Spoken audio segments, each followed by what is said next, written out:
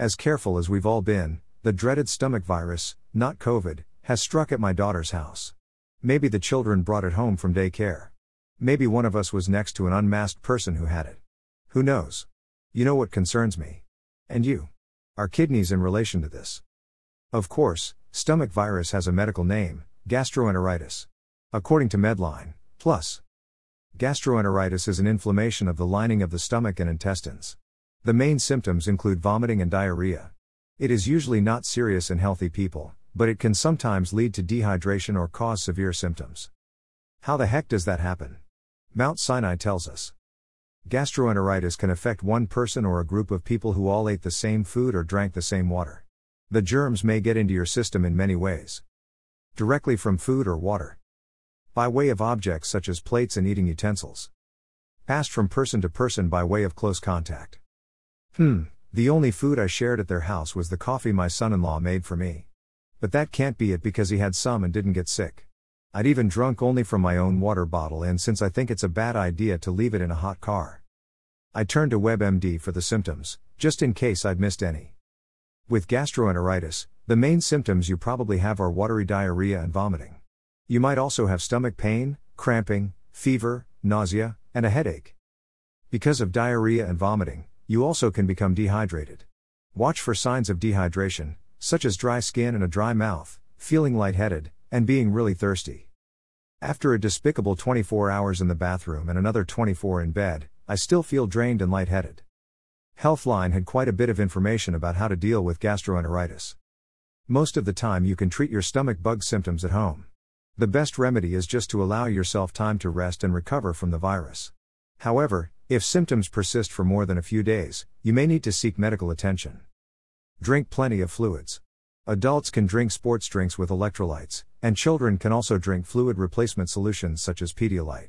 These drinks, coupled with water, will help restore the body's hydration balance. For best results, drink a few sips every half hour to an hour. Limit sugary drinks or sodas, as these liquids don't replace lost electrolytes. Coconut water is a great natural source of electrolytes as well, plus it's much lower on sugar. Once you feel ready to eat again, give your stomach a break by slowly introducing bland foods into your diet. These may include cereals, whole grains, breads, potatoes, bananas, vegetables, fresh apples, plain yogurt, bananas, sick. Avoid dairy, alcohol, caffeine, spicy foods, and fried foods that might upset your stomach. As I munch my dry Cheerios, I want to get into what I consider the important part of today's blog: how does the stomach flu affect our kidneys?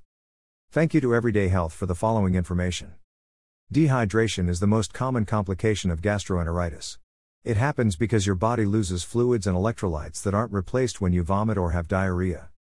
Being dehydrated is especially dangerous for small children, the elderly, and people with weakened immune systems. If you have severe dehydration, you might have to go to the hospital to have fluids delivered intravenously, through and for. Dehydration can lead to more serious problems, such as heat injury. If you don't have enough fluids while you're physically active, you could have a life-threatening heat stroke. Urinary and kidney issues. A long or repeated episode of dehydration can trigger kidney stones, urinary tract infections, UTIs, or kidney failure. Gail here, my bolding. Seizures. When your electrolytes are out of whack, you could develop seizures. Hypovolemic shock. This life-threatening condition happens when low blood volume causes a drop in blood pressure and the amount of oxygen in your body. You may be able to prevent dehydration by drinking extra fluids, and in some cases, taking an oral rehydration solution. Let's not panic. Keep yourself hydrated should you suffer from stomach virus. I found that difficult and would have pushed the hydration more had I researched before becoming ill. I wish I had. Was diligently working on the index for Slow It Down CKD 2022 before I became ill. I intend to give myself one more day of rest before returning to that. Just to be safe, let's say the print version of the book will be out next week on Amazon.com. In the meantime, the digital version is available on Amazon. Thank you for listening to my tale of woe. Until next week. Keep living your life.